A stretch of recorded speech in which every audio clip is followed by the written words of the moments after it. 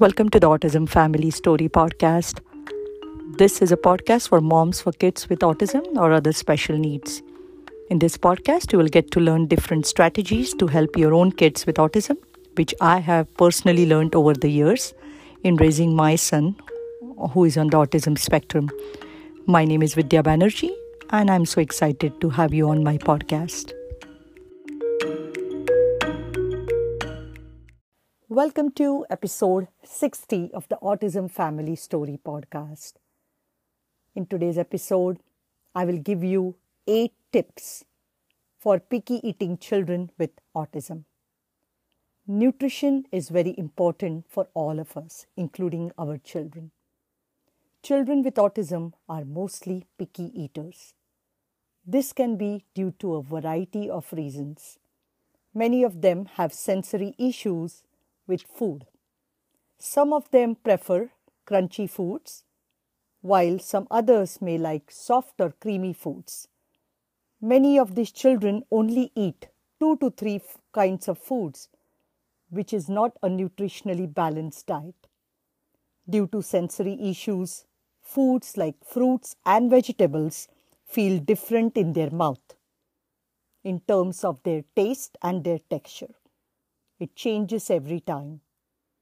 It is due to this reason many autistic children prefer a beige diet, which is a diet high in carbohydrates but low in fruits and vegetables.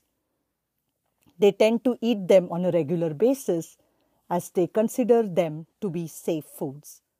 These foods include chicken nuggets, white bread, pasta, chips, crackers.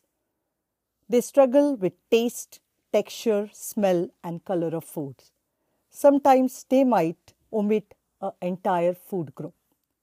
It becomes difficult to feed them a nutritionally balanced diet due to their limited food intake. This can cause nutritional deficiencies. Our kids tend to like processed foods. These kinds of foods are not healthy for the body, as they contain lots of preservatives and food additives, which can lead to poor digestion, inflammation, and host of other health issues, including constipation, which is very common in children with autism. There are some strategies to help with picky eating in autistic kids. Number 1, children with autism crave a routine and structure. We can use this to our advantage and create regular routine meal times for our kids. Number 2, do not allow your child to eat lot of snacks in between the meals or allow them to graze all day, because due to this they won't be hungry during meal times. Number 3, always offer your child their preferred or safe foods. Offer new foods in very small quantity. Sometimes the children with autism will be hesitant in trying new foods, as it will take multiple exposures of new foods for them to even try them. In feeding therapy, this is the common approach which is used. The new food is kept in the child's view or vicinity. They don't even have to eat it, but they just have to tolerate the new food being around them. Maybe after repeated exposures, after many days, they are offered a minute amount of new food to try along with their preferred or safe foods. Number 4, avoid pressurizing your child to eat new foods, as this can backfire. This can create a negative experience with food. We have to respect the child's appetite and their hunger cues. Number 5, do not offer them gadgets like iPads or iPhones during meal times. Number 6, always keep a gap of 3 to 4 hours between their meals, so they will be hungry during the actual meal time. Number 7, avoid giving them processed foods as much as possible. Try to cook meals at home, because this way you can control the quality of ingredients going into the food.